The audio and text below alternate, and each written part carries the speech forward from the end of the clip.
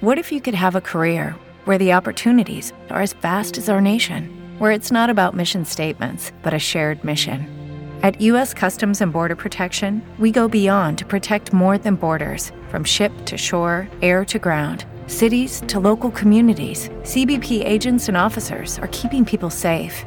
Join U.S. Customs and Border Protection and go beyond for something far greater than yourself. Learn more at cbp.gov/careers. Now, Ross Kaminsky.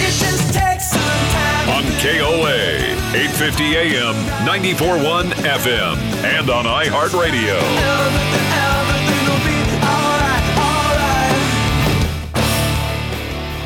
All right, good morning. I'm Ross. It's Thursday. Fantastic to be here with you. I've got producer Shannon with me this morning in his bright orange shirt. He showed me a picture earlier of the million-person Broncos celebration after they won the Super Bowl some years ago.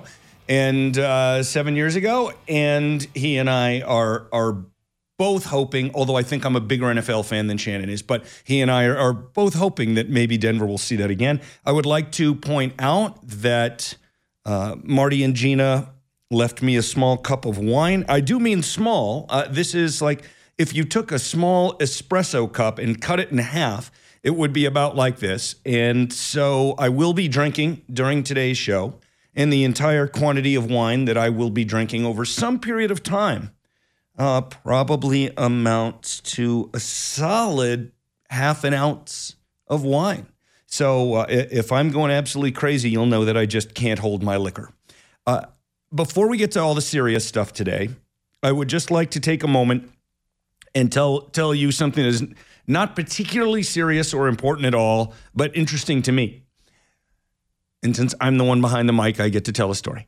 So, I'm super into stereo stuff, and I've realized that I spend so much time in my home office preparing these shows where I have the opportunity to talk with you every morning that, only a percentage of my radio work at home involves being behind a microphone. Right? Sometimes I have to record things. If you ever hear my Ross reports on any of our other stations, I record those at home. Sometimes I record commercials at home. The promos where you hear something saying, coming up on tomorrow's show, and that runs when I'm not on the air, so I record that at home.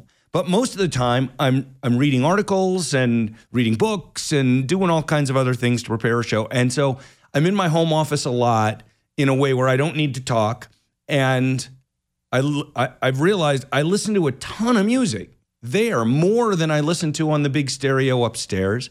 And so I've been getting into, upgrading my listening stuff downstairs. I got some very nice headphones, and I've been kind of noodling around thinking about a really good headphone amplifier, which is what it sounds like. It's an amp that takes in a signal from something, could be from a computer or from a digital to analog converter. So signal comes out of a computer into this thing called a DAC, and out of the DAC into the amplifier. And then the amp, we're all used to, amps at home where you turn up the volume and it comes out loud out of your speakers. This is just the same, except it's only for headphones. It doesn't power speakers. You plug the headphones in and that's all it does.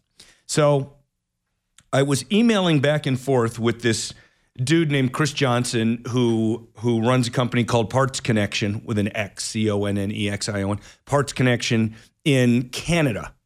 And I buy a lot of parts from them when I'm messing around with this stuff. And he is kind of a legend in the world of stereo himself. I won't get into all of that, but he's been in the industry for a long time.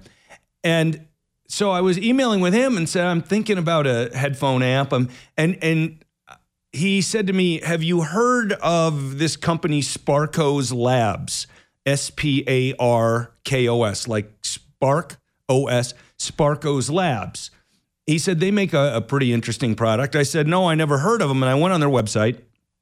And mostly what they make is components, fancy components for other people to make audio equipment out of. But they also make a fancy headphone amp. And I'm looking at it. And I'm looking at the website and I'm looking at the headphone amp, and that thing looks pretty cool. And it's like, it's $2,500, and I'm not spending that kind of money right now on a headphone amp. But anyway, I realize these guys are local. These guys are local. They're from like Westminster or something. I shouldn't say or something. I mean, because I know where it is. But they're from the Westminster area, roughly. And so I got in touch with the guy's name is Andrew, but he goes by Sparko, and thus Sparko's Labs. And I went over there yesterday. And he and his wife work together, but I got to see the lab and the shop where they build all this stuff, and it's just so fascinating to see from the ground up how somebody makes electronic components and fancy stereo equipment. And his wife actually helps him build some of the stuff, and she does a lot of the other, the logistics and the shipping and all this. And dude, I ended up hanging out with Sparko and his wife for 5 hours, including going out to an early dinner together at a nearby restaurant. And we talked about life, the universe, and everything, and stereo equipment and radio. And you just never know who you're going to meet. But that was just a wonderful day for me to just wildly nerd out with this guy, listening to different headphones on different amplifiers that he built. Gosh, I'm jealous. In fact, all right, let me ask you a question.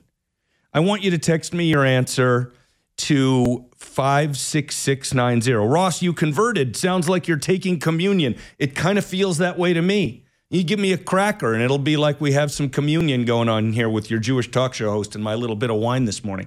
So anyway, let me ask you this question, because I've been thinking about this and hanging. And by the way, go look at sparkoslabs.com, SPARKOSLABS.com. Most of these things are not going to be of interest to you, frankly, unless you're but still, at least, you'll get to take a look at the kind of stuff that I dig. And so when you hear me talking about stereo equipment or a headphone amplifier, at least you can picture it in your head. Oh, you've got a cracker. Oh my gosh. Someone's trying to convert me. Was that you who sent the text, Shannon? Have you converted? No, not you. Shannon does send texts sometimes. I'll pass on the cracker, but thank you. Okay, so this is what was in my mind sort of during and after hanging out with Sparko and watching all this stuff that he can do. And that is, I'm not jealous of much in this world. I have most of what I want, and I'm pretty happy with my life. And, everybody could be richer or taller or whatever, but I'm happy with my life. And I love the fact that I get to talk to you every day. One day, not soon, but one day I'll retire from radio, and one day I'll retire from, kind of normal, everyday working job, probably. When the kids are out of college and all that. So it's still years away. I'm not talking about anything even vaguely imminent. All right? It's not like I'm going to retire next week and you won't hear me anymore. Nothing like that. But I had this thought in my head. What would I like to do when I retire? What would I really love to take on as something that might be more than a hobby and less than a job? Like something you do on occasion that you can make money from. Doesn't have to be a lot of money.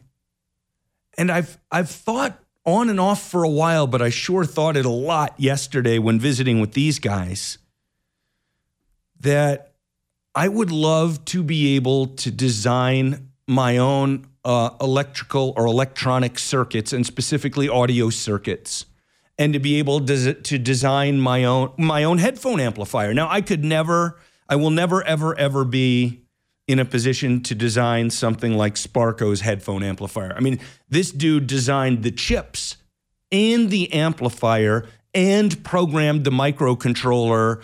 This guy is just like an unbelievable genius who didn't finish college. He's one of these people.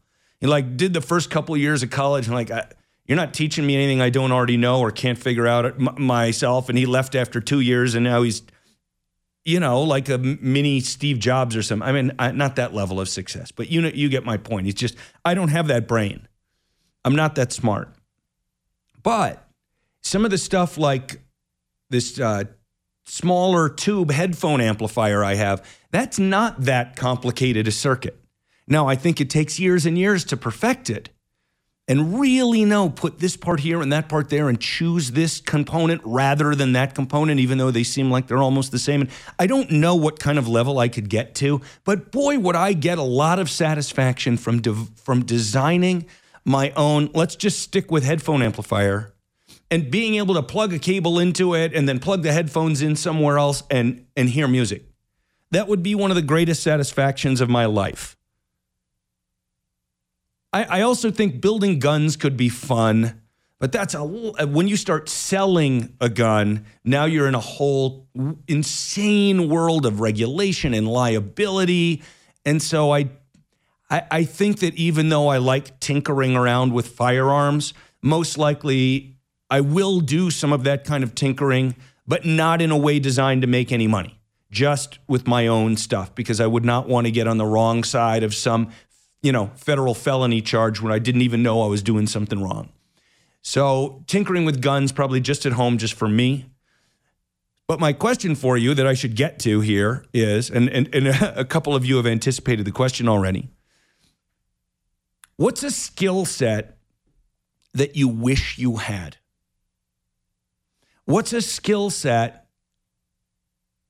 that would allow you to, let's say, do something in retirement that you would really, really enjoy doing? So what is the thing that would be to you what learning how to design and build my own headphone amplifier means to me? That's what I want to know from you at 56690.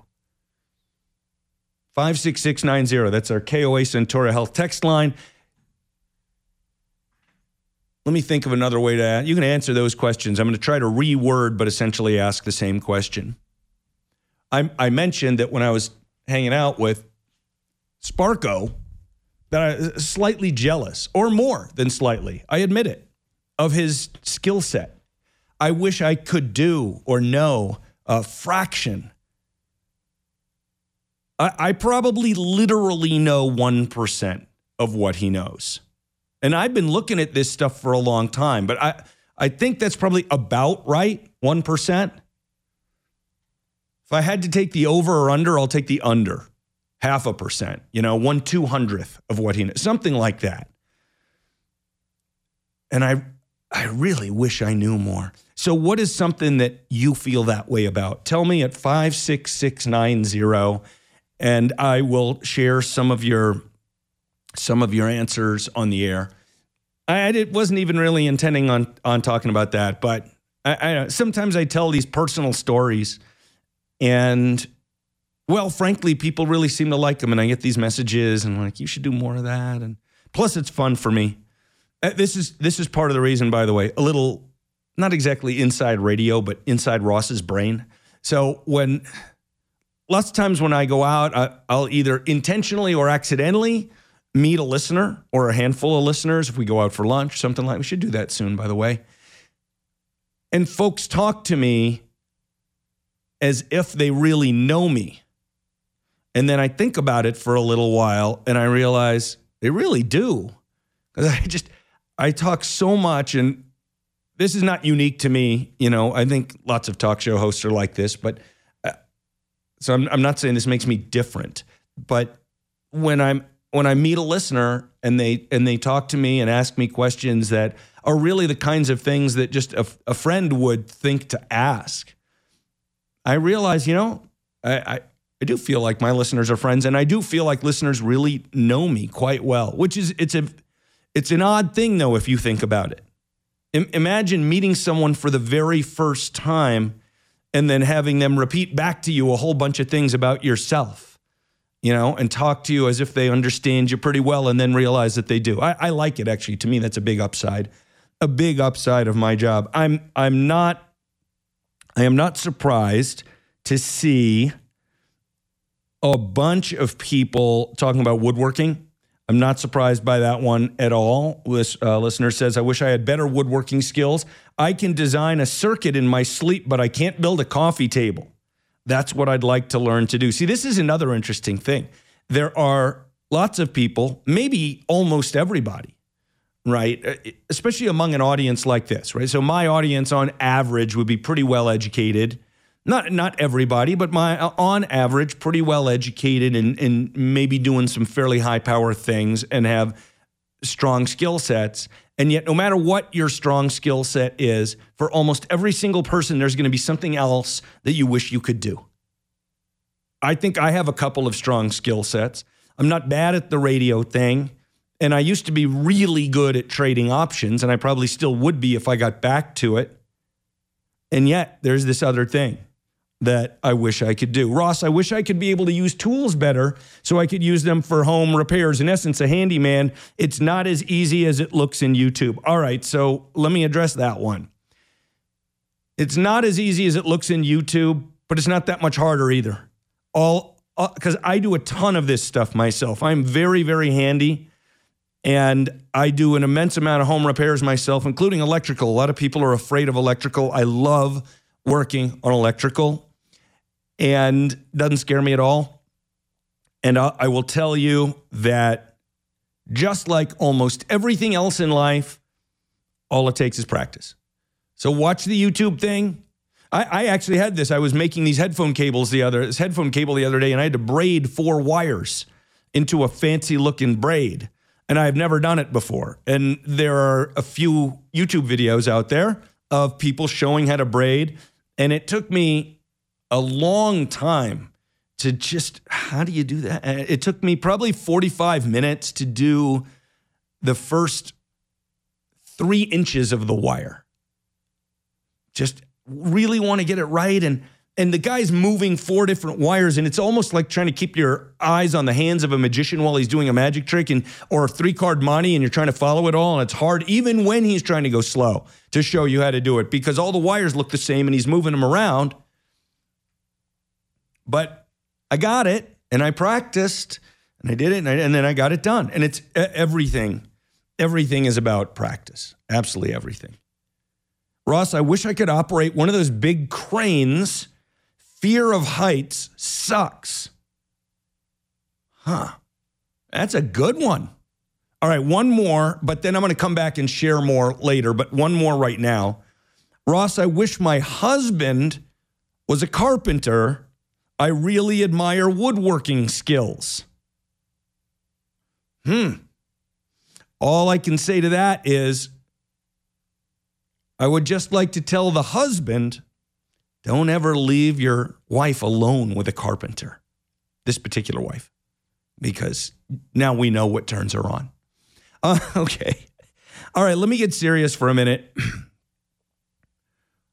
Right after we got the news of the earthquake in Turkey and Syria, and we had reports that over 2,000 people were dead, I said that very morning on the air, we need to all be prepared for that number to go up massively because this is in an area, southeastern Turkey near Syria, a fairly big city, and then you've got the refugee camps in Syria as well. And these are not places where things are constructed with really high levels of tolerance for, an earthquake.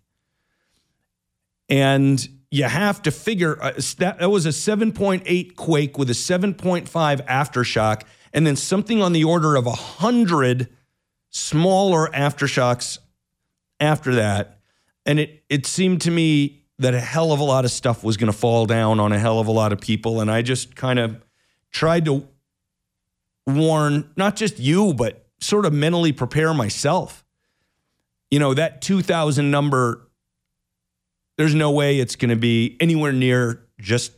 It's a big number. 2,000 by the time this is done. A headline came out on Fox News less than 2 hours ago. Death toll tops 19,300, passing the 2011 Japan tsunami. So at this point, we're talking about 6 times more people than the 9/11 attack. We're talking about one of the most devastating things outside of a war that humans have been through, at least in recent history. And it's not done. 19,300.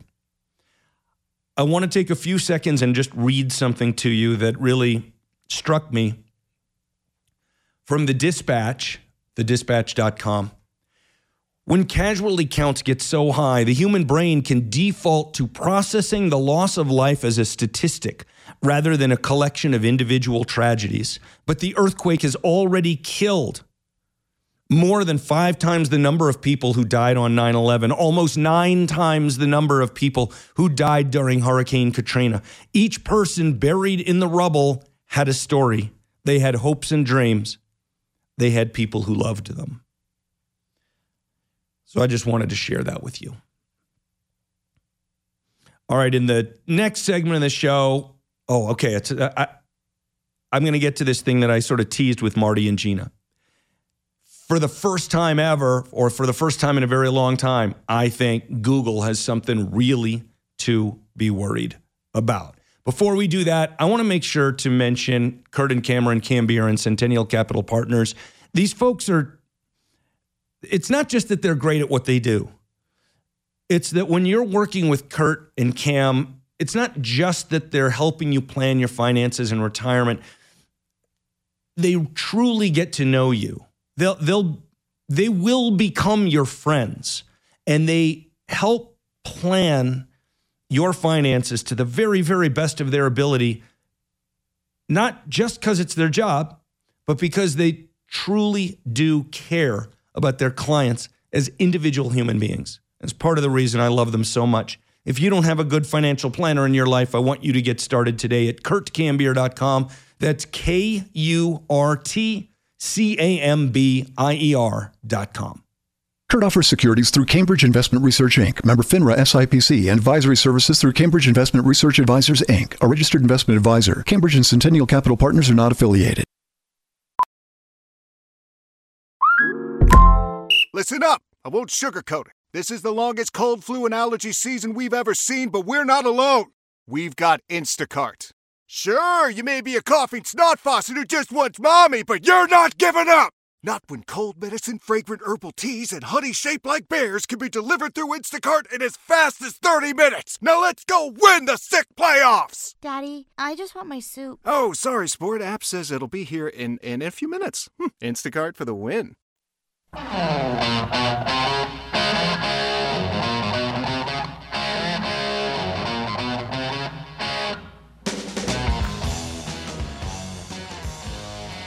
So many fantastic listener texts, and I'm going to share them later, but I'm just going to ask you, if you're just tuning in now, to send your own contribution to the conversation. Mike, the simplest version of the question, I think, is, what is a skill set that you don't have that you would really like to have?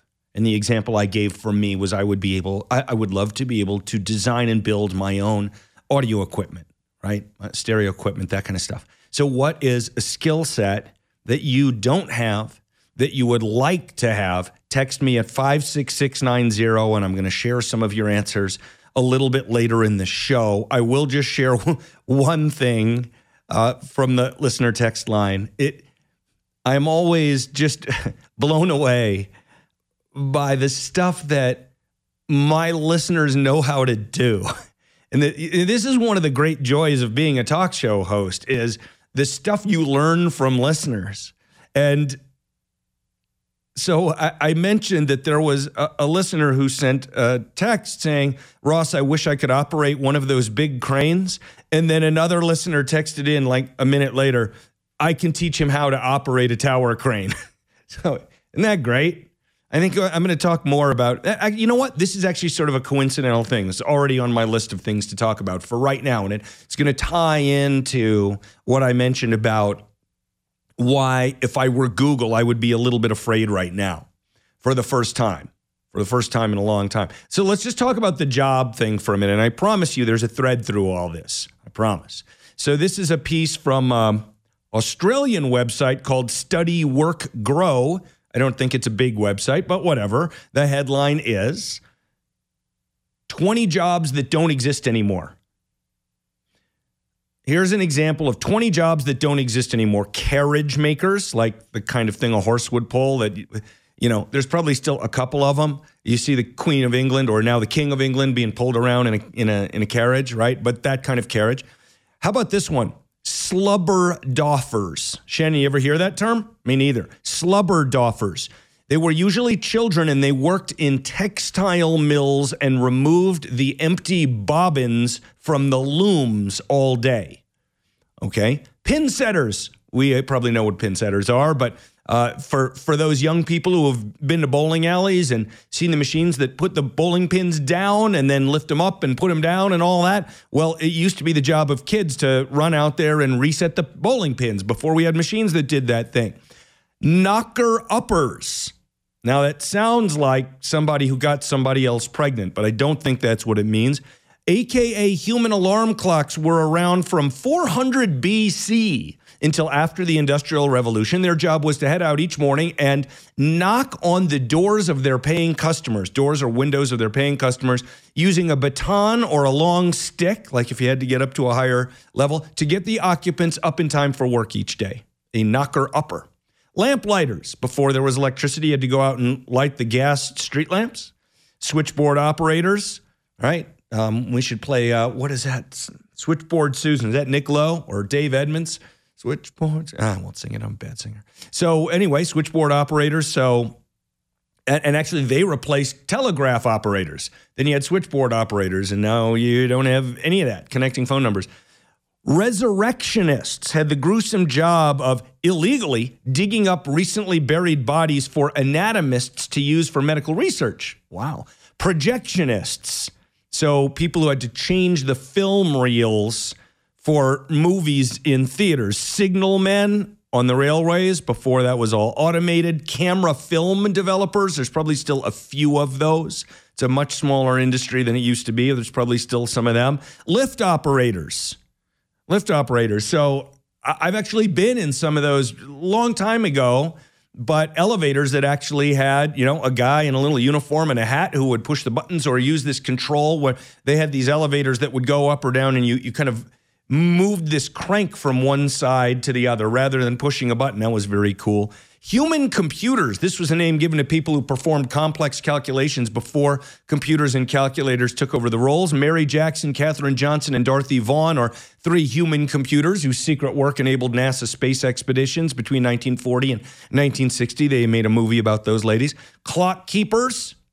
So they made sure that clocks were accurate on their time. Lectors read aloud to factory workers, keeping them entertained during their long and boring shifts. Aircraft listeners. Before radar was invented, these listeners manned what were called acoustic mirrors, which are something like the parabolic microphone that I get to hold sometimes on the sideline of Broncos games, and those detect sound and approach of enemy aircraft. Milkmen, there's still a few milkmen around. Dunny men, D-U-N-N-Y, would collect night soil from the old-fashioned outhouse dunnies, which have now been thankfully replaced by modern sewage and septic systems. Scribes, right? So you'd write down stuff, but now we have computers and copying machines and all this.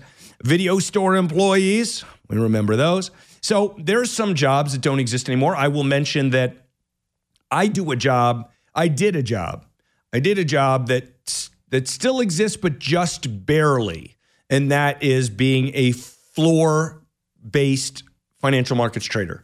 Almost everything these days is on a screen. Yep, Shannon's doing the hand signals. Almost everything these days is on a screen.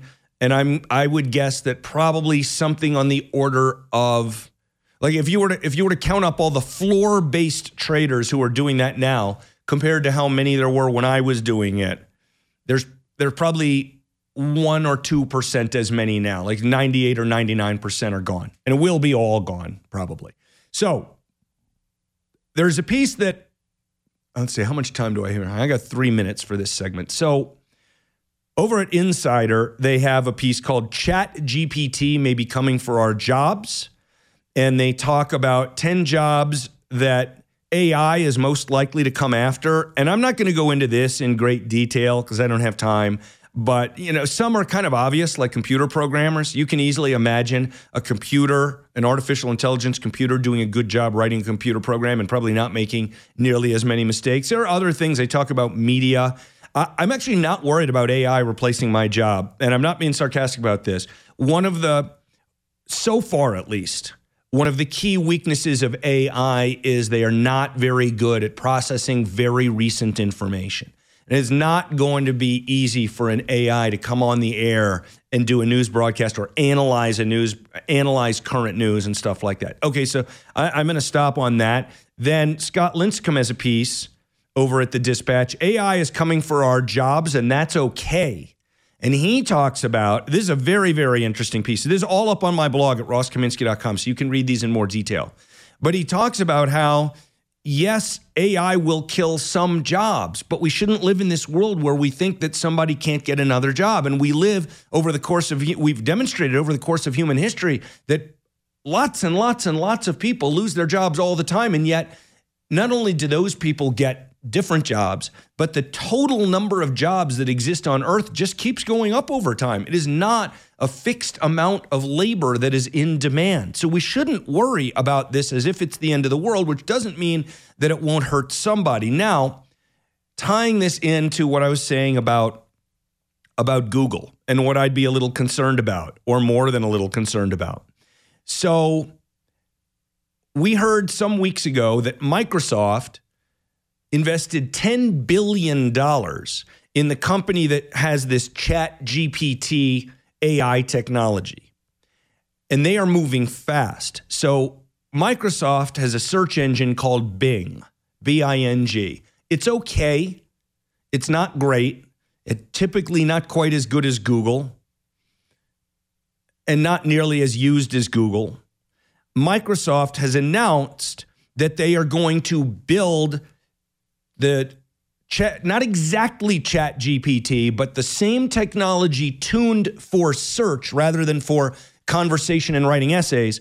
They're going to build that into their search engine, Bing, and it is going to be, I think it's already being rolled out to people who asked to see early versions of it, and it's probably going to be rolled out in a significant degree within just a matter of weeks, not months. And if I were Google, I would be very concerned about this. Google is already on a parallel path to do the same thing. But what's interesting about this is, you remember back in the day, there were many people who just hated Microsoft simply because Microsoft was big and dominant. Google is in that position more than Microsoft is right now. And I think there are a lot of people out there who would like to not use Google just because they don't like the idea of using a not quite monopolist, but this massively dominant thing. And they like the idea of it being spread out a little bit more. And in a way, Microsoft is the underdog in this fight, the little guy in this fight, as strange as that seems. And Microsoft adding AI into their search before anybody else does is a big deal. And if I were Google, I'd be a little bit worried. It's Keyword for Cash. Your shot to win $1,000. Enter now with this nationwide keyword on our website. Check. That's check at KOAColorado.com. I mentioned a little earlier in the context of how I wish I had some particular skill that someone else might have. That you can always wish for things about yourself. You could wish to be taller. You could wish to be younger. Things you probably can't change. One thing that a lot of folks wish for, you wish you had better hair, right? Especially guys, right? Because when you start getting the bald spot or the receding hairline or the thinning hair, it makes you look a little older and you don't feel so good about it. And it's bad if you want to be out there on the dating scene, or even if you're married and you just look a little older to your wife, you don't feel so good about yourself. But this is one of the things you can do something about. You can go to Advanced Hair Restoration and learn about their treatment, exact same treatment I got. You go to Advanced Hair Restoration, and they'll tell you how they do this thing, a simple one-day treatment. Your very own natural hair starts growing where you had lost hair basically immediately. And I think you're going to be overjoyed with the results like I am. $250 off and 250 free hair grafts if you go ahead with the procedure. If you tell me you heard about them from me, 720-459-HAIR or advancedhair.com.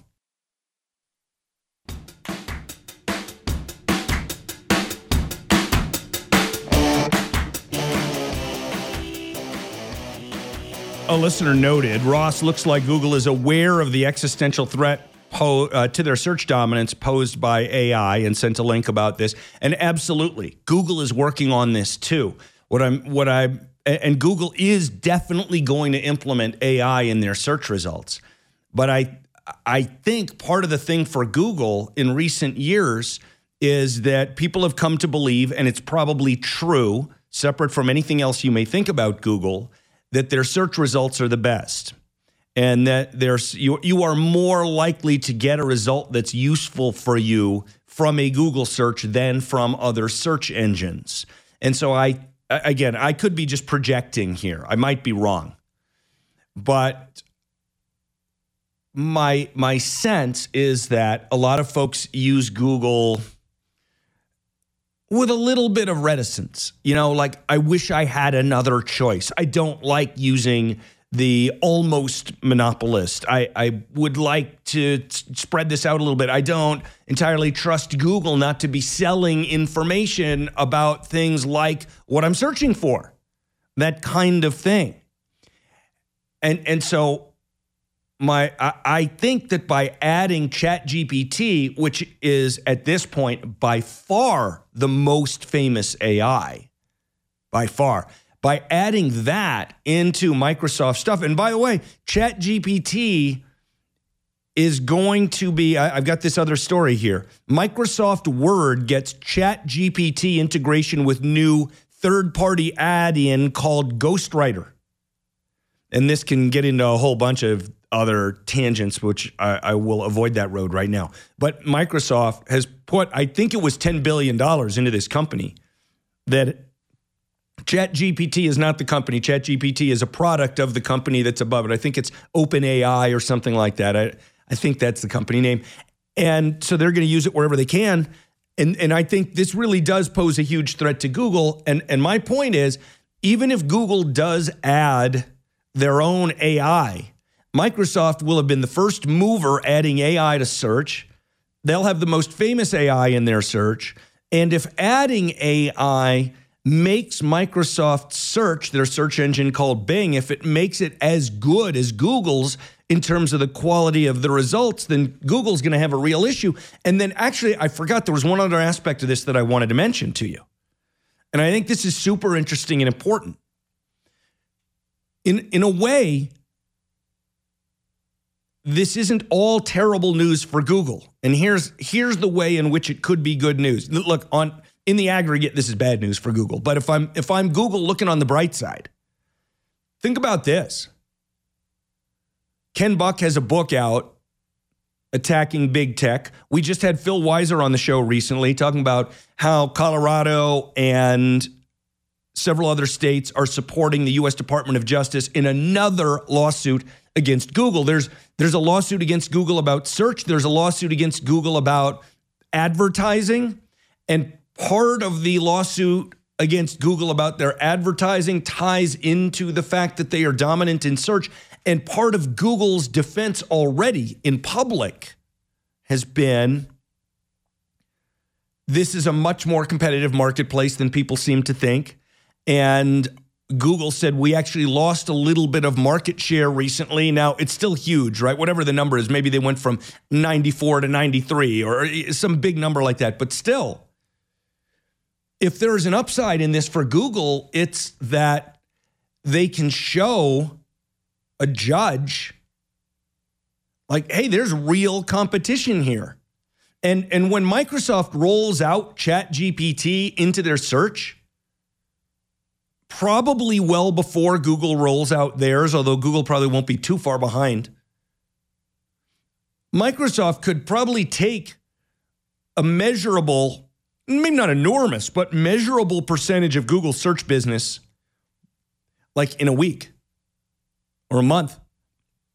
And then this will go to court and Google will say, look, Your Honor, this is a perfect example of the fact that we really do live in a competitive world and we are not a monopolist. And Google just took, 5% or 10% or whatever the number is, Microsoft just took from us just now. It proves our point. So if I were Google looking on the bright side, I guess That's what I'd say. Coming up next, get your grubby hands off of my art. Now, Ross Kaminsky. On KOA, 850 AM, 94.1 FM, and on iHeartRadio.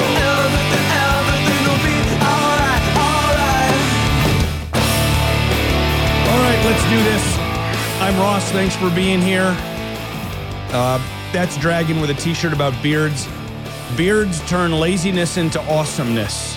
You know what's really funny about you're wearing that shirt today is I trimmed off almost all of my beard this morning. I use an electric, shaver, and usually with a little thing on the end that could leave something that looks like 5 o'clock shadow.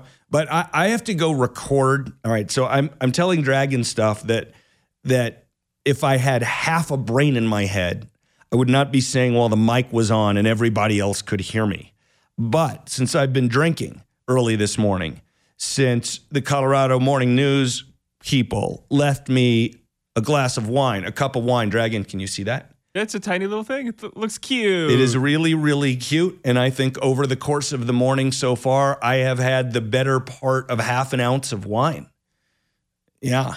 You lush, you. I know. Well, just so I didn't get too out of control, I've been interspersing it with some of my Keeman black tea. And it is at arm's length, so you do have to really try to get to it. Mm-hmm. I've been trying to take it slow so I didn't be wasted on the show. So I started with probably close to 3/4 of an ounce of wine, and I still got some left. So I'm not going crazy. Why was I talking about that? Oh, your beard. Yeah, my beard. So I was told that I need to make a video that we're going to show to potentially folks who would like to advertise on my show and just tell a little about myself and a little about the show and a little about whatever. And I just thought I look a little better without as much of a beard as I had. Your beard looks Viking and my beard looks like your t-shirt in the sense my beard looks like the product of laziness, which it is. You're doing your beard on purpose and you're wearing a t-shirt that's claiming it's from laziness, but it's not really. I mean, you're doing what you want to do. A little bit of laziness and procrastination, yeah. Yeah. I'm just lazy. And so this morning, for the first time in probably 2 weeks, I trimmed it off, and it's funny that you're wearing a beard shirt today. My wife had one of the greatest lines about beards and guys without beards. Yeah. When she's a big fan of Jason Momoa. He played Aquaman. Yeah. So she's all over him. And he had, at one point in time, completely shaved off all of his facial hair. Mm-hmm. And she had stated when she had seen that picture, oh my God, he looks like a fetus. So, Ross, without your bigger, bushier facial hair, you look a little like a fetus. Not quite so much, but just a little. Well, this is why I almost never use an actual razor that goes all the way down to the skin, because I don't want to look like a fetus. And I think I look better with a little bit or more than a little bit of facial hair, so that's why I use the electric thing with the tiny little black plastic thing that goes over the blades, but like something. The shortest one they make. And so that's why a lot of times people will think that I'm like the manliest man in the world who has 5 o'clock shadow 3 minutes after shaving. But it's because I never, bring in more wine. It's because I never shave all the way down. Here comes Cole to top off your coming glass. in with a napkin on his sleeve like a full-on sommelier. Thank you. That's excellent. That is the funniest thing ever. Do you have any more of Julie's chocolate? Yes. That's what I really need, is a chocolate therapist, dark chocolate. Oh, let me tell you one other thing. God, this is random. Since we're wasting time, let's keep going. Yeah, let's keep going. So at the moment, our listener trip to France is sold out. Sometimes people drop out, though. So if you would like to be on the waiting list to go to France, just go to rosskaminsky.com and click on France summer trip. It's end of July through early August. The reason I mention that is I've been to Paris I don't know how many times, a bunch of times. Oh, this is the solid chocolate. I was asking about the liquid chocolate, but these are good too. I'll take one of these. Thank you. I love the Chocolate Therapist in Littleton. Everybody should go. Twice today. Okay, I'm going to have that chocolate in a little bit because chocolate and wine is a big thing for Julie. So in Paris, there is a cafe called Angelina's. And Angelina's makes my favorite hot chocolate in the entire world. I believe they call it African chocolate, I think. It's been a while since I've had it. And it comes in a very little cup, like not much bigger than this cup that I'm showing Dragon right now, as if people listening to me on the radio can see it. But this cup is, call it an inch and a quarter, glass. Inch and a half. Yeah, not even a shot glass. But Angelina's probably shot glass size for that particular thing. And you are drinking pure heaven. And I hope, I got to talk with Charlie, who kind of runs the trip. I hope that we are going to find time on our Paris trip to go to Angelina's and taste my favorite hot chocolate in the world. So, like I said, the trip's sold out right now, but usually there's somebody who, an issue comes up and they have to drop out. So if you want to be on the list, just go to rosskaminsky.com and get in touch with Cruise and Tour, and they'll put you on the wait list. The other thing I want to mention, speaking of going to rosskaminsky.com, I mentioned this once before, but I was reminded of it by a listener text. Says, Ross, you mentioned that your wife enjoys C.J. Box's books. I do too, but I haven't read them all, or all of the Joe Pickett series, but my wife has. And this listener says, I would like to suggest a Fort Collins writer named James Work. He has a series of fun murder mysteries set in Estes Park in the 1920s. It's called the Ranger McIntyre series. And I texted back, that sounds very cool. I'm definitely going to check it out. But I wanted to mention to you, if you like thrillers, if you like C.J. Box, and by the way, if you do like thrillers and you don't know C.J. Box, you should get to know C.J. Box's work. He does sort of crime thrillers set in Wyoming, and the main character is a Wyoming game warden who, unlike many other thrillers, this guy is not a badass killing machine, right? He's just sort of an ordinary dude who falls into these crazy situations and has to sort through them. And they're really fun books and really interesting and very different from other ones because when you're reading a book where the protagonist is a Wyoming game warden, that's C.J. Box. Whereas some of the other thrillers, and I love all these other thrillers, I love Brad Taylor and Brad Thor and Jack Carr and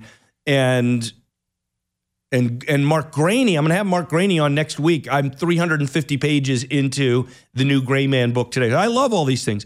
But C.J. Box, some of those other ones, you could be forgiven for maybe confusing one with the other because the main characters are sort of similar to each other, badass killing machines, where C.J.'s books are different. So, March 1st, C.J. is coming to the Lone Tree Event Center to do a talk and a book signing about his new book, and I'm going to be hosting it. I'll be up on stage with CJ, asking him, he'll give a little talk, I'll ask him some of my own questions, and then we will take questions from the audience. They will be written down, brought up to me on index cards, and I will sort through them and find questions that I like. Anyway, if you would like to attend, and there's two different ticket prices. The more expensive one comes with a book and a spot in the signing line. And then the less expensive one is for someone who's coming with someone else, and the second person doesn't need their own book and a spot in the signing line. That's a cheaper ticket. Go to rosskaminsky.com and just click on that CJ Box event to sign up, and I really do hope to see you there. Ross, are your New Year's resolutions out the window? You sound like you are a king gorging on chocolate and wine at 10 a.m. No. If I were a king, there would be a scantily clad Playboy bunny gently feeding me the chocolates right here in the studio. So no, I am not a king. And I should say, my New Year's resolutions were not to cut out any of that stuff. My New Year's resolutions had nothing to do with any of that. I'm maintaining my weight and all that because I want to, and I'm already made that promise to myself. But cutting out alcohol is not part of it. I don't drink much anyway. And cutting out chocolate is not part of it. I don't eat a lot of, I eat chocolate every single day, but not a lot. Dragon is shaking his head at this. If I ate chocolate every single day, I would gorge myself as if I were that king, and I would be back to 350 plus pounds. Yeah. So like this piece of chocolate that's here right now from the chocolate therapist in Littleton is probably the only piece of chocolate I'll eat all day because I will have had my piece of chocolate. So it's funny because I've told listeners, I do not consider myself a very disciplined person, but I'm pretty good with that.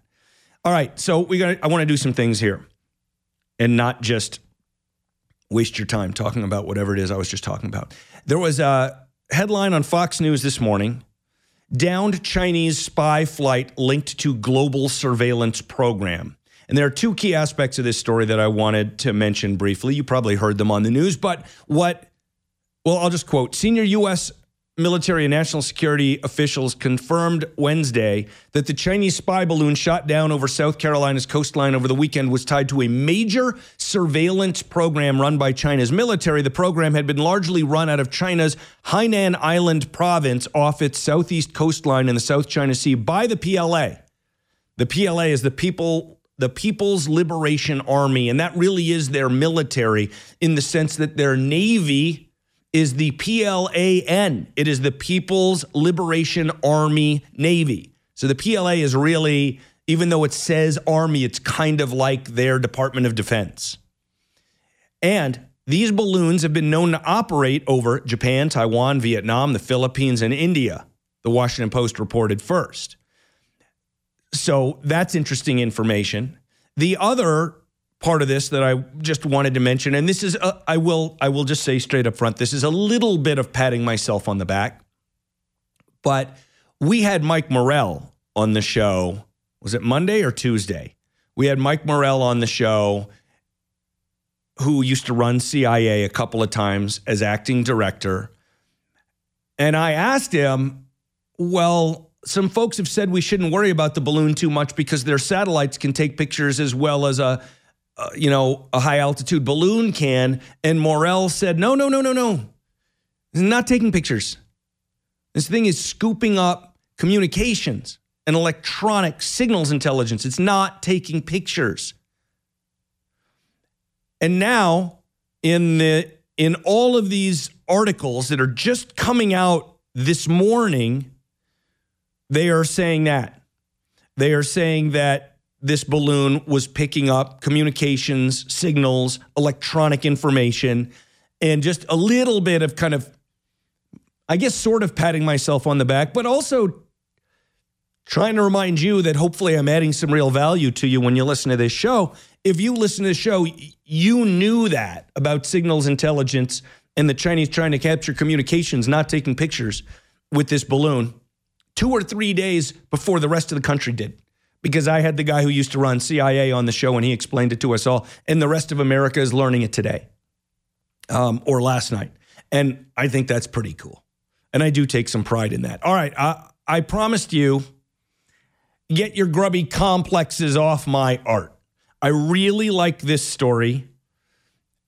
It's not long, so I'm going to share the whole thing with you. It's by, I'm probably going to pronounce this gentleman's name wrong, Itxu Diaz. First name is ITXU. And he's a Spanish journalist and political satirist. And he writes in Spanish, and then other people translate the pieces into English. So this is translated. But this guy's view reflects a lot of how I think about things, and it's pretty funny. So let's talk about art for a minute. Since lately haters insult me a little less than usual, I'm about to sign an elitist and classist article. Is Itxu Diaz really elitist? Very much so. From the moment I wake up until lunchtime, I love this line. From the moment I wake up until lunchtime, and then for the rest of the day, I am disgustingly elitist. I am radically against anyone with the same brain perimeter as a dwarf flea undertaking intellectual and moral projects for which they are not qualified. Museums are not for everyone, neither are universities, neither is art, nor cinema, nor literature. knowing how to read and write without making too many spelling mistakes is a commendable advance with respect to the illiterate, but it's not enough to venture to cancel passages of Don Quixote, even if you are a minority or belong to a leftist group, or even managed to stumble into some political position out of the blue. Yesterday's art, the cultural baggage of Western civilization, is somewhat above average. What I mean to say is that an idiot cannot enjoy a work of art. A fool who contemplates a painting or reads a book from 4 centuries ago through contemporary lenses will be wrong about everything. But above all, they will be wrong in believing that this cultural heritage belongs to them. No. If that work of art had fallen into the hands of that fool, then in all likelihood it would not have been preserved intact in a museum to this day. So the first thing we must do to continue preserving the artistic heritage of the West is to ask idiots to stay away from it. Isn't this piece good? People attack sculptures or paintings because they believe they're capable of understanding them and talking about them without making fools of themselves, something they would never to do with Summa Theologica of St. Thomas Aquinas or with the works of Martin Heidegger. Let me just interject here, by the way. Martin Heidegger, a philosopher, is so freaking dense that even though I have read and understood a fair bit of philosophy, I would not attempt to opine on Martin Heidegger. He's just so out there. Anyway, somehow they leave these aside because they assume they're incapable of tackling something of the like without their brains bursting, and therein lies the flaw. No, those who have forced several museums to install panels explaining why ancient sculptures were so white and to include anti-racist slogans next to artworks are not qualified to contemplate the masterpieces of Greece and Rome. They are qualified to go on television programs to talk nonsense, to give talks to their cult followers, or to try to put a hashtag on Twitter, but they lack the minimal basic training, the intellectual decency, and the ability to absorb beauty that is needed to sit before a classical masterpiece and form a value judgment about it. Not long ago, an illustrious idiot from a high school in Massachusetts said that she was very proud to have eliminated the Odyssey from the curriculum because, according to her decayed criteria, it is racist and sexist. With the number of circuses in the world, when I see these things, I can't help but wonder why these people insist on not staying in their rightful place. Keep the clowns out of the classrooms. It's not a new example, but it confirms my thesis. Someone who cancels a work by Homer because it doesn't fit into her tiny 2023 mindset is an idiot. And this is not an insult, but a definition. That's a great line. I'll read that again. Someone who cancels a work by Homer because it doesn't fit into her tiny 2023 mindset is an idiot. And this is not an insult, but a definition. In other words, her face could illustrate the term stupidity in an illustrated dictionary, and no one sensible would think twice about it. But in the event that you feel so empowered as to attack and cancel Homer, the least you can do is be on the same intellectual level. And no, having organized inclusive workshops where young ladies draw girls in pants and the lads draw and cut out boys in skirts is not, I'm sorry, on the intellectual level of the Odyssey. More like the level of a screaming TikToker for teenagers not yet too hooked on cocaine. And if, even then, something were to suggest to you that you're intellectually strong enough to trash a museum with your disposable slogans fresh out of a futuristic New York Times editorial, at least do us a favor. Don't take it out on the classics. There are plenty of modern art museums full of crap that I personally won't cry over if some abducted leftist decides to immolate his woke principles there. Be that as it may, conservatives should give intransigence a damn chance in these cases when it comes to defending the cultural heritage of the West. In the past, people took up arms and gave their lives for much less. The idiots who try to turn our classical art museums into woke discotheques must be met with a single declaration. Get your self-conscious hands off my art. Because art does not belong to everyone. It belongs to those who defend it, save it, and preserve it. That's by Ichu Diaz in the American Spectator, spectator.org. Get your grubby complexes off my art. Indeed.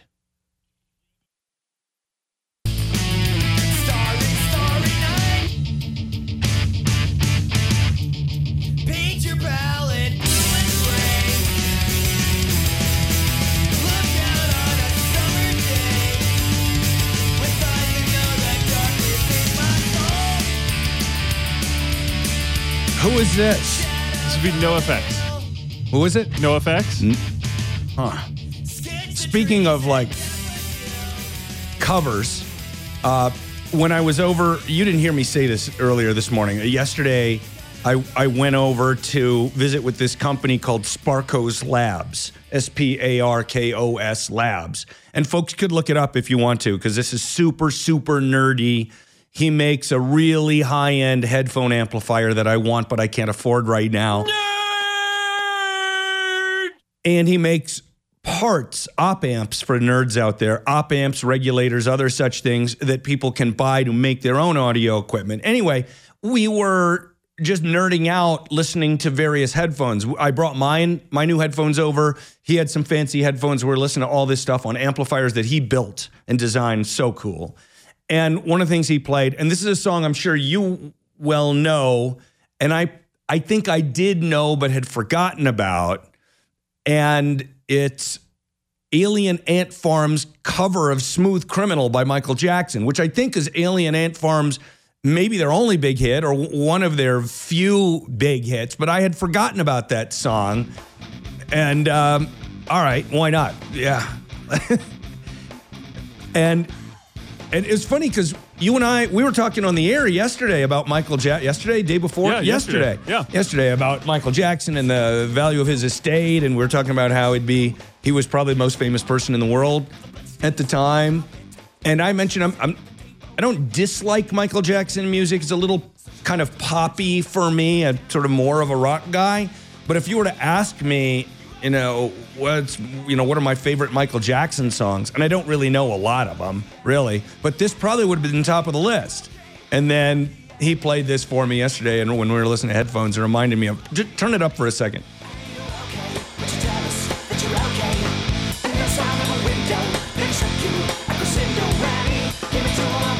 That's cool.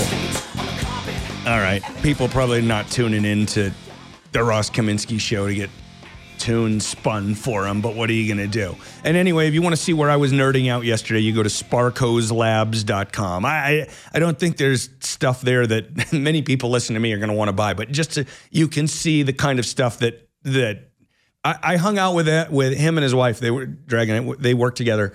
I hung out with them for 5 hours, including going out to dinner. And we ended up going out to an early dinner at a nearby Asian restaurant. And it was just so much fun. That's what took you so long to respond to my picture that I sent you.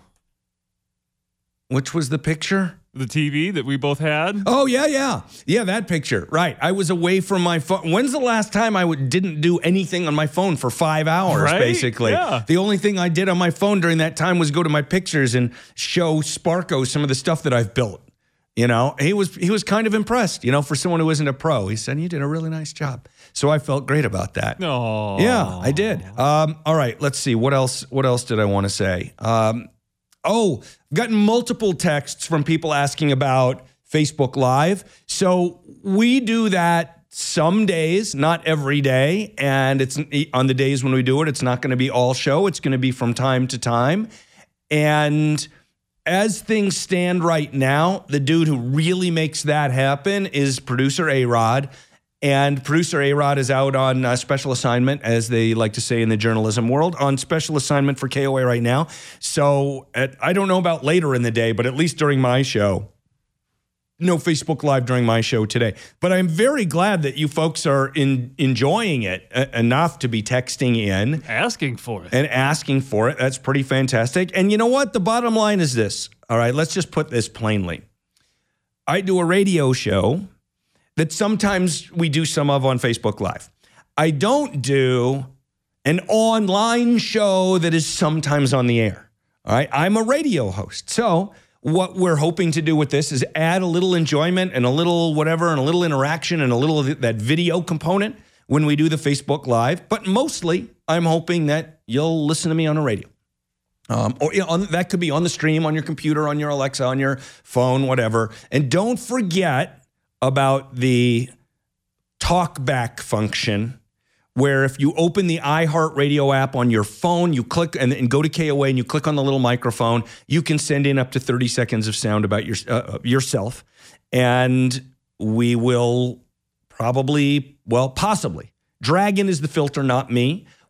Dragon will decide what's worthy of going on the air. It's best if it relates to something that we're talking about at the time, but you never know. Something could be good enough. We might just... I've got pretty high standards. Yes, he does. Dragon is probably a tougher filter than I would be, actually, because I'm just happy to have a friend. So anyway, iHeartRadio app, KOA, and then click on that little mic thingy. One other thing, if you, and this is more of a general thing, if you hear me share an article, most of the time you can go to rosskaminsky.com and go to today's blogcast, and you will find the link for the article in there, and then you can read it yourself. You know, if someone asked me what was the name of the guy who wrote it, you can just go to my website and find all this stuff, and you don't need to ask me. But if you do go to my website and you can't find it or something, feel free to text me at 56690 and I'll try to help out. So, this person who texted in what was the name of the guy who wrote that piece, I replied with a link to the article. But it would be best if you just went to the website. And another listener asked, is that linked on the blogcast somewhere? Yeah, it's in today's blogcast. So go check it out. What else? Oh, okay. I only have like 2 minutes here, but I think I can do this in 2 minutes. And this is more of a philosophical concept than a specific political point. But there was a piece that came out a few days ago, and I'm looking at UPI's website, big international news agency, UPI.com. The sentiment towards smoking has drastically changed, and a survey by the Centers for Disease Control and Prevention indicates that most Americans are ready to end the sale of tobacco products. The survey, published, I think it was a week ago Thursday, found that more than half of respondents support policies that would stop or phase out the sale of tobacco products. About 57.3% said they are in favor of banning the sale of all tobacco products. 62.3% were in favor of banning the sale of menthol cigarettes. About 25% of people who supported banning all tobacco products identified as tobacco users. And about a third of participants in favor of banning menthol cigarettes currently use tobacco. I will point out this has been a huge, the menthol part has been a huge debate within this conversation about banning stuff, because menthol products are disproportionately used by African Americans. And so when folks are going after those, on the one hand, the people who are doing it saying we're saving black lives, and then black users of these products say, why are you picking on us? Right? Why can't we have our fun, even if it's bad for us? Can't we make that decision? The CDC said menthol products historically, this is what I was just saying, target certain populations with quote unquote unjust marketing practices. What else? The study said understanding population group differences and support for tobacco retail policies can inform public health education, surveillance, evaluation, and programs. Moreover, they can inform federal, state, and local efforts to prohibit all tobacco product sales, including menthol cigarettes, reduce tobacco use and tobacco-related disparities, and advance health equity. So what I want to just throw out there, and this is going to be a very kind of libertarian perspective to take, which I guess is what you expect from me. Is it, and if it is, should it be that it matters what the public thinks as far as this kind of policy banning something? Is the measure of whether a policy is a good one whether the public supports it? And what I mean is, I don't support smoking. I don't like smoking. I've never smoked. It's bad for your health. I'm glad I've never smoked anything. I would love it if nobody smoked anything. That would make me happy. Does that mean it should be banned? I don't think so. I'm a libertarian. But when I see articles that say most Americans support stopping, and then you could fill in the blank. This story is about stopping the sale of tobacco products, but stopping whatever you want to fill in the blank. I would just like to suggest to you that in a free country, perhaps the fact of most Americans supporting banning a particular thing, perhaps that should be irrelevant. Because as I said, we do at least theoretically live in a free country.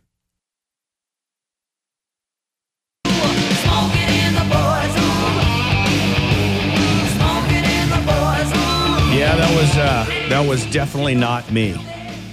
Did you ever smoke in the boys' room? Not in the boys' room. No, I did try to smoke. We did a little trip to Germany with the class, and I tried it there because they had the vending machines there at that point. Yeah, everybody smoked over there back in the day. So everybody. I tried that and didn't like it and didn't stick, so I'm thankful for that. Yeah, I remember being in France as a kid, and I remember everybody smoking, and I remember having a hard time keeping my mouth closed when I was down in southern France on a beach as like a 16-year-old with all these topless 18 and 19-year-old French girls lying on the beach. That was a wonderful and traumatic experience for me.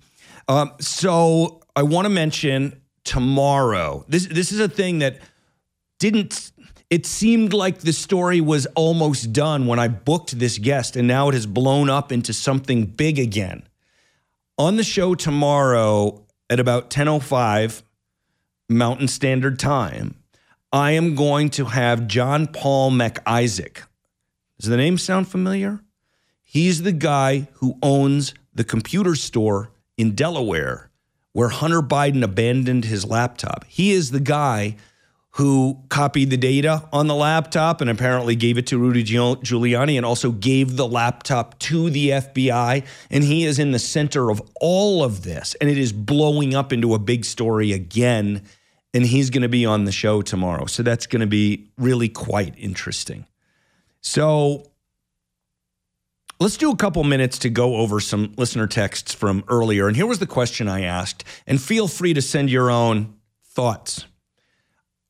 I mentioned that yesterday I spent a bunch of time talking with a guy who designs audio electronics, and that I wish I had that skill set. If there was one skill set that I wish I had, it would be to understand how to design a circuit and build more or less stereo equipment, kind of, okay? And I asked you, what's a skill set that you wish you had? 56690, I want you to send me your answers. 56690, what's a skill set that you wish you had? Like, this is a kind of thing, designing circuits and audio equipment is something I would like to do when I retire. And it will take years of study after I retire to be able to learn enough to be able to do it. And I don't know if I will ever get there, but that is a skill set I wish I had. Dragon, is there something that comes immediately to your mind? The first thing that comes to my mind is backing up into a parking space. I wish I had that skill set. My wife, phenomenal at it. She doesn't know how she acquired this skill, but she's got it. Me, on the other hand, I can't do it. Okay. That's a very low bar you just crossed, but all right. Glass blowing, blacksmithing, and furniture making. A whole bunch of people said woodworking or some version of woodworking. In fact, I've got 1, 2, 3, 4 in a row now, woodworking. Photography. How about this one? I want to make a full Elizabethan time period costume with full detailing and authenticity of styling. That would be cool, and maybe you could get that into some kind of movie or Netflix special, a period piece like that, and then maybe you can win some award for costume. That would be very cool. Skill set, commercial pilot flying a twin-engine private plane recreationally away from work. Ross, what kind of chocolate tea do you drink? I do have some chocolate tea at home. It is tea that has hints of overtones of chocolate. I don't think It doesn't have actual chocolate in it as far as I know, but it's a kind of tea that smells a little bit like chocolate and tastes a little bit like chocolate when you drink it. I don't recall where it's from, and I have to say, even though I love tea and I love chocolate, I do not love chocolate tea. I think they are better separately. Fine woodworking like an inlay table, playing guitar by ear, doing stand-up comedy, that's fantastic, being a handyman, playing drums in a band, wine making. Would love to have the ability to make wine for gifts during Christmas and birthdays. My dad used to do that. I think he hasn't done it in a little while. Ross, I have 4 years, 8 months, and 12 days until I retire, and I want to know everything. I want to have time to go down every single rabbit hole that I find interesting. One specifically would be the ability to captain my own boat on the ocean. That's cool. I'd like to know how to rebuild old Hammond tube organs. And then one that I shared with you earlier, but I'll share again right now. I wish I could operate one of those big cranes. Fear of heights sucks.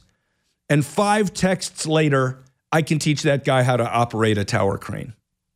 Love that. That is one of the beautiful things about this show. When we come back, you've probably heard about qualified immunity, but I bet you don't really know what it is and why we should get rid of it. Now, Ross Kaminsky. It just takes some time. On KOA, 850 AM, 94.1 FM, and on iHeartRadio. Everything will be alright, alright.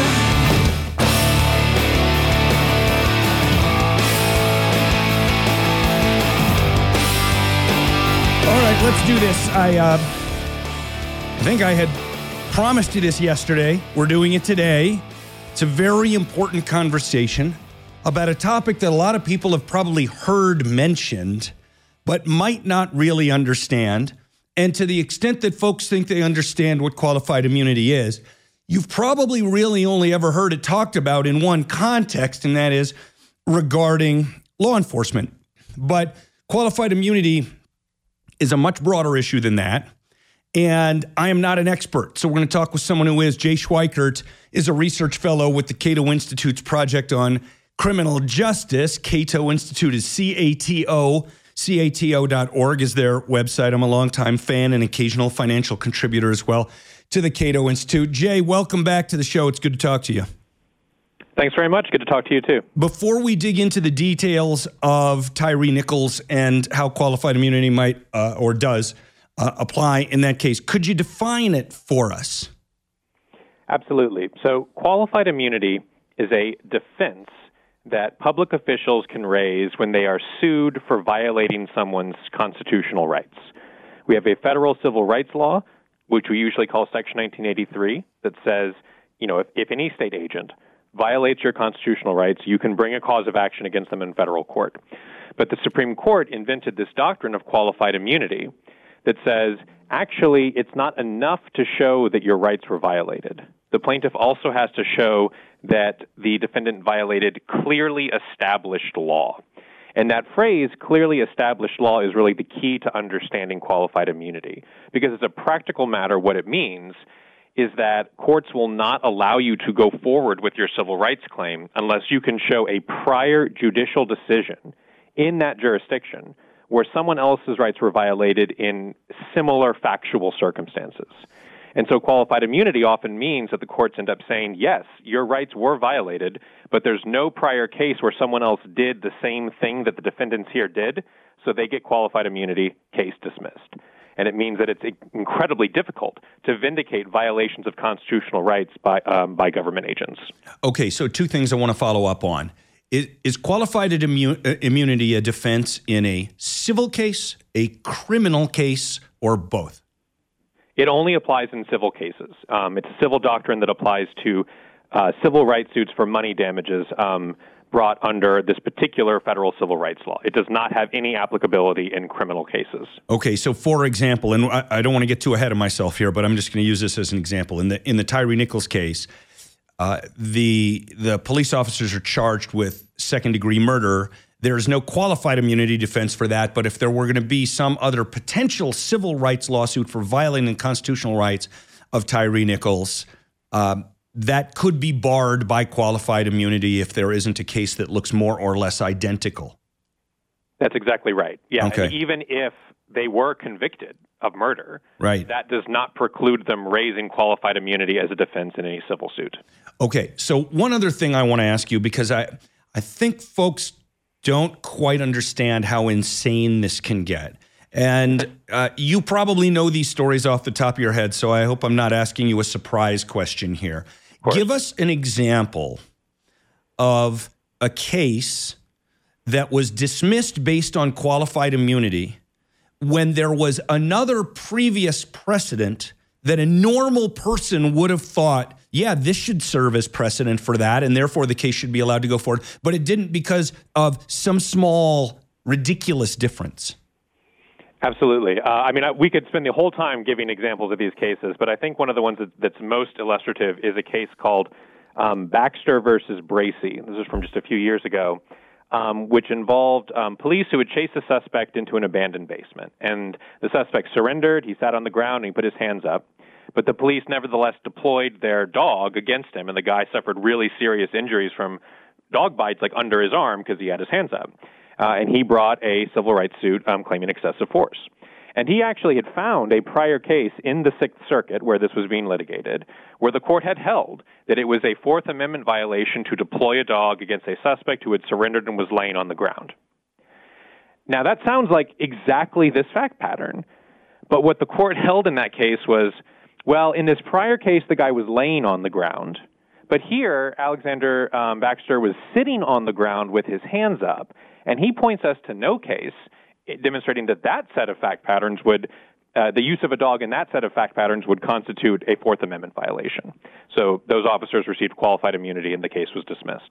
Unbelievable. Infuriating. Absolutely infuriating. That's a relatively aggressive example, but it is by no means an outlier. That's exactly the sort of minor factual quibble that prevents plaintiffs from going forward with meritorious civil rights suits. So in the case that you and I would have thought is a perfectly reasonable precedent there, where it had been ruled previously that it was a violation of constitutional rights to sick your dog on someone who's lying down on the ground. Right. Was that case decided before the Supreme Court invented qualified immunity? How do these precedents even come to exist? Yeah, so that's actually a really good question. There is this catch-22 aspect of qualified immunity, because when a court is faced with this question of qualified immunity, they actually have a choice about how to resolve it. They can either say, they can resolve the merits question first, right? They can say, okay, yes, your constitutional rights were violated, but this doesn't count as clearly established, so we're going to dismiss the case. And that's bad enough. But what courts actually can also do, and what they increasingly do in litigation today, is they can say, we're not even going to decide whether this was a constitutional violation. We're just going to say this wasn't clearly established, case dismissed. And what that means is that the law then does not become clearly established going forward. So the exact same fact pattern could occur. The same defendants could commit the exact same violation the very next day, and they would receive qualified immunity again, because the law has still not been clearly established. And that can go on indefinitely, as long as courts continue to refuse to decide the merits questions. And that happens a lot. We've seen that pattern occur of continually refusing to decide constitutional questions, especially in the context of the right to record police in the course of their public duties. Mm-hmm. No federal court that has ever decided this has said that, or every court agrees that you do have a First Amendment right to record the police. But many, many, many courts have granted qualified immunity to police who violate that right without even recognizing that right exists. So it's a very problematic pattern. Okay. One more sort of tangent before we get to Tyre Nichols. Most of the conversation that we hear about qualified immunity does revolve around law enforcement. But I would like you to just help listeners understand why the issue goes far beyond law enforcement to things potentially like employees at a public university, or you tell me, and give an example or two of why we need to reform or eliminate qualified immunity, not just because of law enforcement. Yeah, absolutely. I think you're right that this issue has come to public prominence because of high-profile cases involving the police, but it is by no means limited to the police. This is a defense that applies to anyone sued under again, the federal civil rights law that we generally call Section 1983. And that lets you bring a civil rights suit against any government agent who violates your constitutional rights. And lots of different government agents can violate your constitutional rights. So this obviously occurs all the time in the context of corrections officers. There are some pretty egregious constitutional violations that occur in prisons. Again, we could do nothing but talk about some of those examples. But it also, as you mentioned, this comes up in the context of schools, both grade schools and primary and secondary schools. So there are lots of Section 1983 cases involving the free speech rights or the free exercise rights. So describe one of those cases. Give an example of a university or a high school case.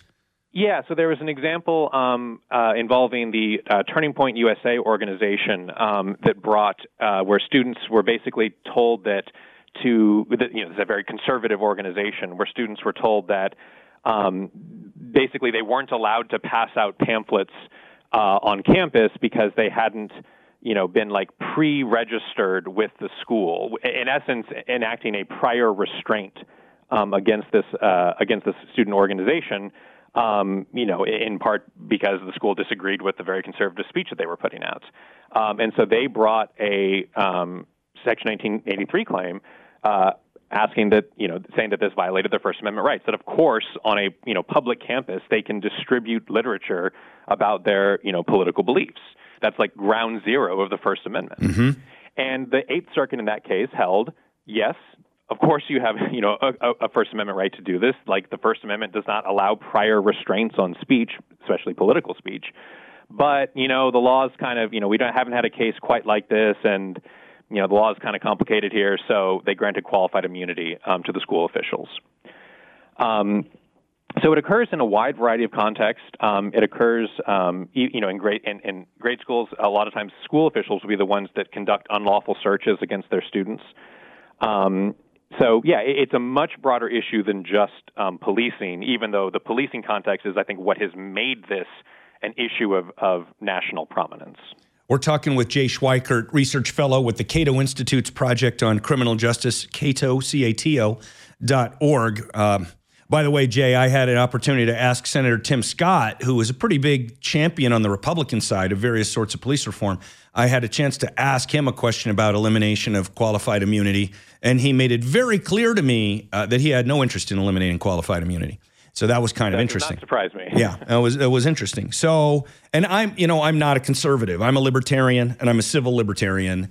And I don't like qualified immunity at all, not least because, as you noted before, but it's worth mentioning again, this is not in law. This is never written into a law, correct? That's correct. This is absolutely a doctrine that the Supreme Court invented and grafted onto a federal statute that says nothing about any sort of immunity. Okay, so let's keep going now. You wrote a piece for the Cato blog. The killing of Tyre Nichols reaffirms the urgent need for police accountability. And police accountability includes a lot of different things, but I want to just focus right now on qualified immunity. So why is the murder of Tyre Nichols apropos regarding qualified immunity? So I think what the brutal killing of Tyre Nichols reflects is that we still have a culture of near zero accountability in law enforcement, by which I mean police officers rarely face accountability for misconduct or for violating people's civil rights. Now, of course, in this particular case, these officers have been criminally charged, and, we'll see what comes to that. I would expect, many or all of them will be convicted. But the question about accountability is not just how do you ensure justice in sort of extreme high-profile police killings. It's how do you inculcate a culture of accountability where police don't commit this sort of misconduct in the first place. I've started using this term, sort of the broken windows theory of policing, right? In the sense that if you permit sort of small, regular, everyday, ordinary so-called, constitutional violations like stopping people, without reasonable suspicion or conducting unlawful searches or making unlawful arrests, you develop this culture where officers don't expect to be held accountable. And that's what, in part, leads you to these sort of egregious killings like in the case of Tyre Nichols or, of course, a couple of years ago in the case of George Floyd. And so while, qualified immunities will not prevent the criminal prosecution of these officers, this doctrine, more than anything else, is what has undermined a culture of accountability in law enforcement, because it makes it so difficult to hold officers liable, even in civil cases, unless you happen to find a prior case with extremely similar facts as your own. Okay, so while it's certainly, let me jump in. And are you an attorney? I am an attorney, yes. Okay, so I'm not, but I fake it pretty well because I spend lots of time talking to people like you. And so for the moment now, I am going to play an attorney for, let's say, a policeman's union, right? That kind of person. But Jay, if we get rid of qualified immunity, we're going to have all these people suing cops left and right. And here in Colorado, we have a new law that does allow cops to be sued and to be personally liable for certain things. And cops already take a lot of risk, and cops already don't make a lot of money. And if we get rid of qualified immunity, we're going to be putting a different sort of target on the backs of police officers, and we will not be able to get anybody to be a cop anymore. We've got to be able to protect cops from lawsuits. Sure. Yeah. I mean, and that's one of the most sort of common objections that you hear to eliminating qualified immunity. And unfortunately, I think that objection is often made in good faith, to be fair. I mean, I think a lot of people are correctly sympathetic to the extremely difficult and dangerous job that police officers have. But what this really reflects is a misunderstanding about what qualified immunity is and when it applies. So this concern with frivolous lawsuits is actually completely a red herring, because qualified immunity, by definition, only blocks meritorious lawsuits, right? Because, the doctrine applies in that space between, yes, your constitutional rights were violated, but there's not a prior case with sufficiently similar facts. That is the zone in which the doctrine works, which means that if you have a genuinely frivolous, a non-meritorious lawsuit being brought against a police officer, you don't need qualified immunity to dismiss that case. There are all the other kinds of tools of civil procedure that can filter out at early stages of litigation genuinely non-meritorious lawsuits. And this is borne out empirically. Joanna Schwartz, who is probably the leading empirical scholar of qualified immunity in the country, has done a very extensive analysis of looking at a sample of different federal jurisdictions and saying, let's look at every single Section 1983 case brought against police officers over a course of several years and see when qualified immunity, kicked in. And what she found is that only an incredibly infinitesimally small proportion of cases, I believe 0.6% of cases, were dismissed on the basis of qualified immunity prior to discovery, right? And prior to the process of actually, getting evidence, which is a lengthy, costly phase of litigation. So the doctrine does almost nothing to, prevent so-called frivolous lawsuits from proceeding. It is other tools of civil procedure that do that. And then the second point I would make is that this concern about, police may be sued because they or feel like they can't do their jobs because they're going to be sued for making incorrect decisions, again, sort of misunderstands what protects police officers in these sorts of lawsuits. So just as a matter of, again, qualified immunity only kicks in if someone's rights have, in fact, been violated. Right. But the Supreme Court has been very clear that the Fourth Amendment itself is extremely deferential to on-the-spot police decision-making. In other words, it doesn't violate your Fourth Amendment rights just because police make, the wrong call, just because they use force that turns out to have been unnecessary, or arrest you just even though you happen to be innocent. So long as they were acting reasonably based on what they knew at the time, they have not violated anyone's rights in the first place. And so again, by definition, they don't need qualified immunity. So it's completely reasonable to want to protect officers making, difficult on-the-spot decisions. But that protection comes from the Constitution. It doesn't come from qualified immunity. That only protects officers who have acted egregiously, objectively, unreasonably, but where the facts of their misconduct don't happen to match the facts of prior misconduct. All right, I have literally 1 minute left. Okay. Joe Biden made some noises. He didn't use the term qualified immunity, but he made some noises about police reform during the State of the Union speech. And you seem to have some conservatives starting to get on board as well. They're not on board like you and I are on the libertarian wing of things, but Do you think there's some momentum here nationally that we could see something done with qualified immunity? I think there is momentum. I would expect more states to enact state-level qualified immunity reform, just as Colorado and New Mexico did in the aftermath of George Floyd's death. Realistically, I think it's going to be difficult to get, comprehensive policing reform, including qualified immunity reform, through Congress, given that there's a Republican House. I mean, realistically, I think that's a challenge. But I hope that there'll be continued discussion and most importantly, a reframing of this issue in a way that recognizes that it's actually doing a disservice to the law enforcement community itself. Because by depriving police officers of the trust and respect that they need to do their job safely and effectively, this is hurting police officers. So my hope is that we, with the temperature maybe a little bit lower than it was in the aftermath of George Floyd, we can have a more rational, evidence-based discussion around this issue. I would be surprised if, in the next few months we got, QI reform through Congress, but I think it's, we have momentum to set up the discussion for real reform at the federal level, even if that doesn't happen right away. Jay Schweikert's piece for the Cato Institute blog is called "The Killing of Tyre Nichols Reaffirms the Urgent Need for Police Accountability." This is all linked on my blog today at rosskaminsky.com if you want to find the links. Jay, thanks for spending some time with us. That was a great conversation. Thanks very much. We'll be right back on KOA.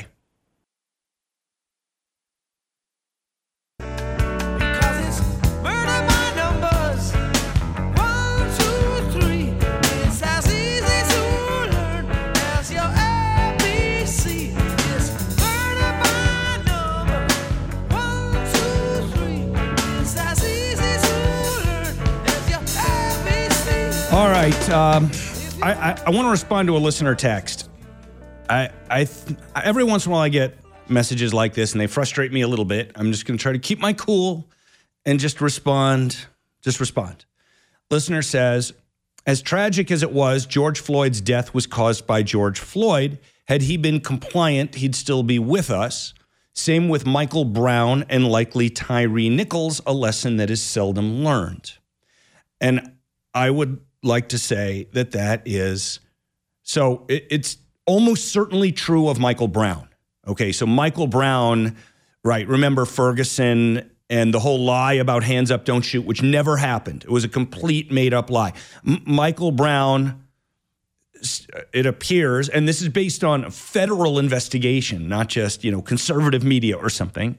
Michael Brown reached for a cop's gun after just having committed a crime, reached for a cop's gun and got killed. So Michael Brown took that risk and got the punishment that he more or less deserved for doing that, for trying to take a cop's gun. But the other guys, George Floyd, he was arrested on suspicion of passing a bad $20 or $50 bill or whatever it was. And I think he probably did that. I think he probably did pass that bill. I don't know that we ever really got to that level of certainty of it, but I think he did. But his death was not caused by anything other than a cop kneeling on his neck for 9 minutes while junior cops around him said, don't you think you should stop doing that? So the idea, and I get this from a few people, and I guess these folks, maybe it makes people feel good about themselves when they act all tough on crime. Look how tough I am, right? I think it's nonsense. That it's passing a counterfeit bill or even being a little rambunctious if the police are trying to arrest you or question you or whatever. None of that reaches the level of being a death penalty offense. And the idea that George Floyd's death was caused by George Floyd is nonsense. Maybe George Floyd was due some kind of punishment. Probably was. But in the range of potential punishments that were appropriate for George Floyd, death was not one of them. That was murder. And you should not be trying to defend it. And when you say likely Tyre Nichols, same thing. Like, what are you talking about? Like, how far up your lower orifice has your head gone to think that Tyre Nichols' death was caused by him? In fact, the police department in Memphis have said so far, based on the information, remember, Tyre Nichols was pulled over for what was originally called suspicion of reckless driving. The police in Memphis have said so far they have no evidence that initially pulling him over was valid. So far, they have said the police who murdered Tyre Nichols obviously not only should they not have murdered him, but that it appears they did not have even probable cause to pull him over for quote unquote suspicion of reckless driving. So this is really important, actually. I'm going to stick with this for a minute. And this comes up from time to time on the show, and I think you can probably tell this is an issue that means a lot to me, even though I haven't had, I've never been arrested or anything. But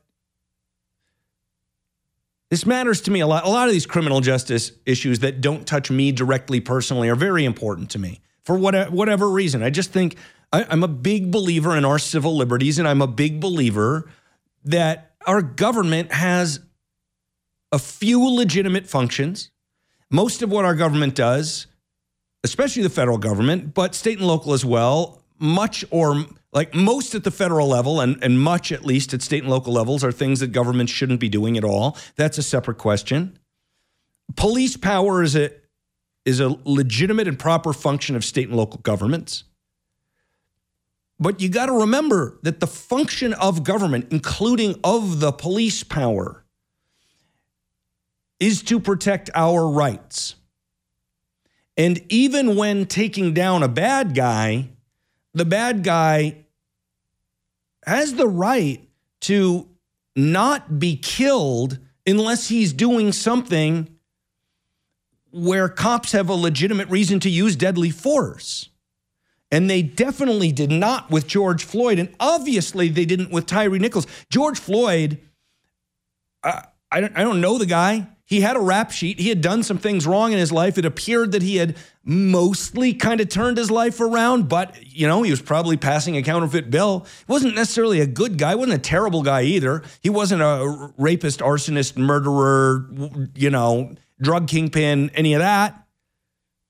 Low-level occasional criminal, maybe? Should he die for that? No. Tyre Nichols, as far as we can tell, had never been in trouble with the law. As far as everything we know so far, a super nice guy who worked at FedEx and was a father of a 4-year-old boy. I think it's a boy. I mean, this is nuts. This listener says, I was under the impression that Tyre Nichols ran from, at some point he realized he was getting a beat down and he hadn't done anything. And he was like 2 or 3 blocks from his mom's house. So apparently he was trying to get away and get to his mom's house. And he was calling for his mom when they murdered him. And they did murder him. They didn't kill him. He was an innocent man. They just killed him. And those cops should go to prison forever. But what I want you to focus on is this key point. What is the purpose of our government?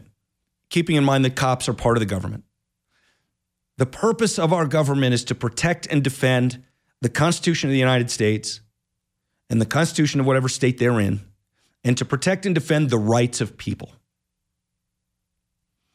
And people have a right to not be killed by agents of their government unless they have done something that is worthy of being killed. There was a guy who sent me a text. I've since blocked him because I'm sick of this dude. But there was a guy who sent me a text that said, once he tries to get away from the cops can do anything they want to with him. They can beat him. They can kill. They can do anything. And that person's a moron. Like I said in a different context earlier in the show, reading that article about art when the author was talking about a teacher who was an idiot. And he said, she is an idiot, and that is not an insult, it's a definition. So don't be an idiot. If George Floyd wasn't high and just sat in the back of the car, he would still be alive. Maybe, maybe not. It doesn't matter.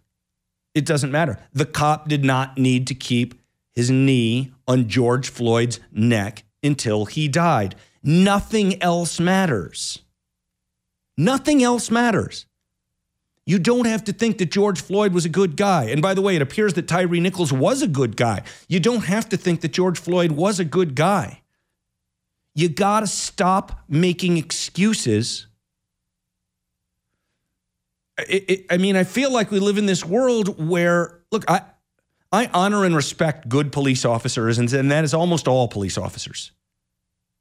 Same with the military, right? 99.99% of people in the military are people doing a hard job, a risky job for probably less money than they could make if they were in the private sector.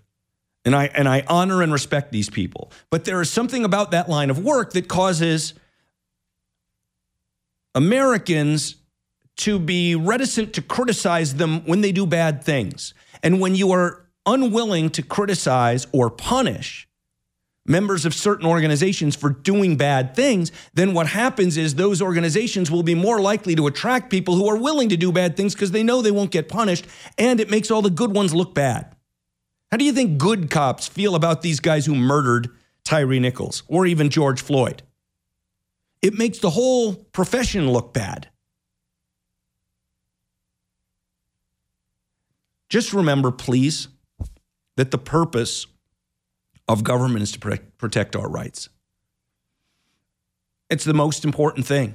It's what they're there for. And even bad guys have some rights, and Tyre Nichols wasn't even a bad guy. Anyway, this is something that really just gets me like emotionally. So maybe I react emotionally a little bit on the radio. But the reason I do is that police perform such an incredibly important function. And when I say police, I mean, state, local, sheriff, all of that, all law enforcement perform such an incredibly important function in our society. It is critical that not only they do a good job, but that we trust them to do a good job. We'll be right back. I'm the bad guy. Duh.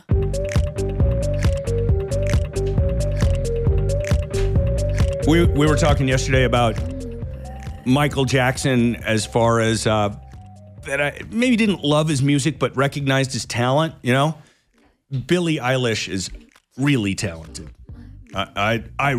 A-Rod's looking at me. I really like Billie Eilish's music. Plus, her music has an insane amount of bass. If you ever listen to Billie Eilish's music on a good stereo, like the stereo at my house, what? A-Rod is just shaking his head like, wow. All right. I'm not looking at the text line at the moment. I want you to text me at 56690. Here's all I need from you. And I only want you to answer if you know some of Billie Eilish's music. And we're listening to some right now, and we'll listen to more in a second. All I want you to... So here's my question. Is Billie Eilish excellent or not excellent? You just send me yes or no at 56690. All right, let's listen to this for like 11 seconds. I guess I'm pretty glad that you're alone.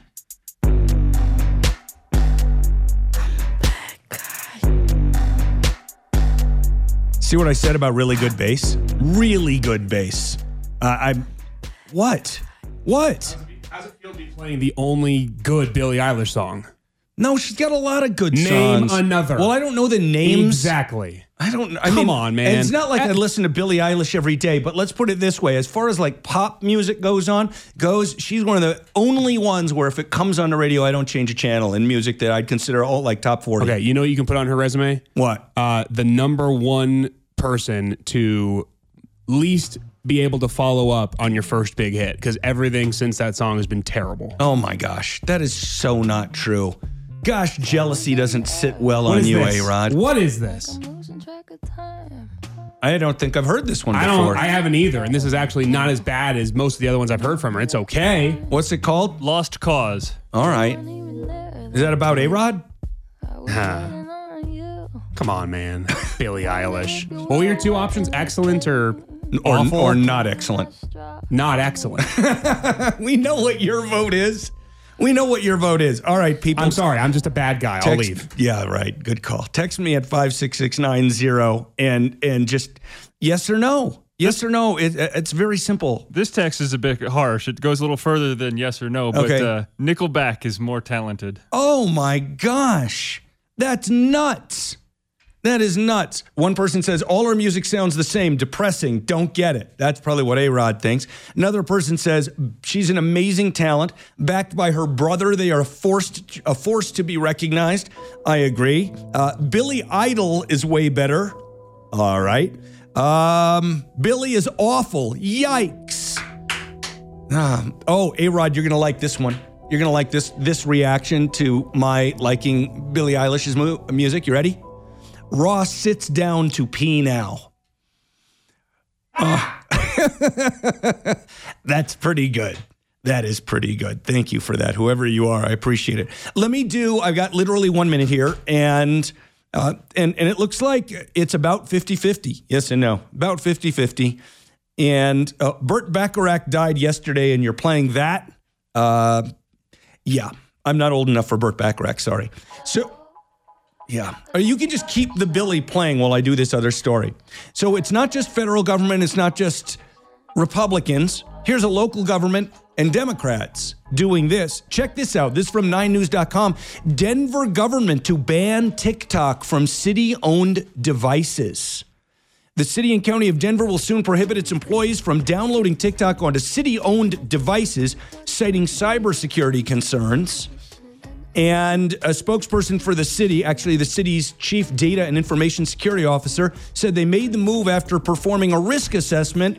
She said the app can capture data like passwords or personally identifiable information, and the city has no way of guaranteeing the information won't be improperly kept on servers in China. Starting on Thursday, that's today, right? City employees will not be able to download TikTok from an app store onto city-owned devices. And if the app is on a device, it will be deleted. Very, very interesting. Here's my long-term prediction on this. TikTok is too good, too addictive, too much fun. We use it here a bit, and I think it's not going to go away. I think it will end up being forced to be sold to an American company, and then it'll stick around and we will know that the stuff isn't being sent to the Chinese government. I think it's going to take a while, but I think that's what's going to happen. The fabulous Mandy Connell up next. Keep it here on KOA.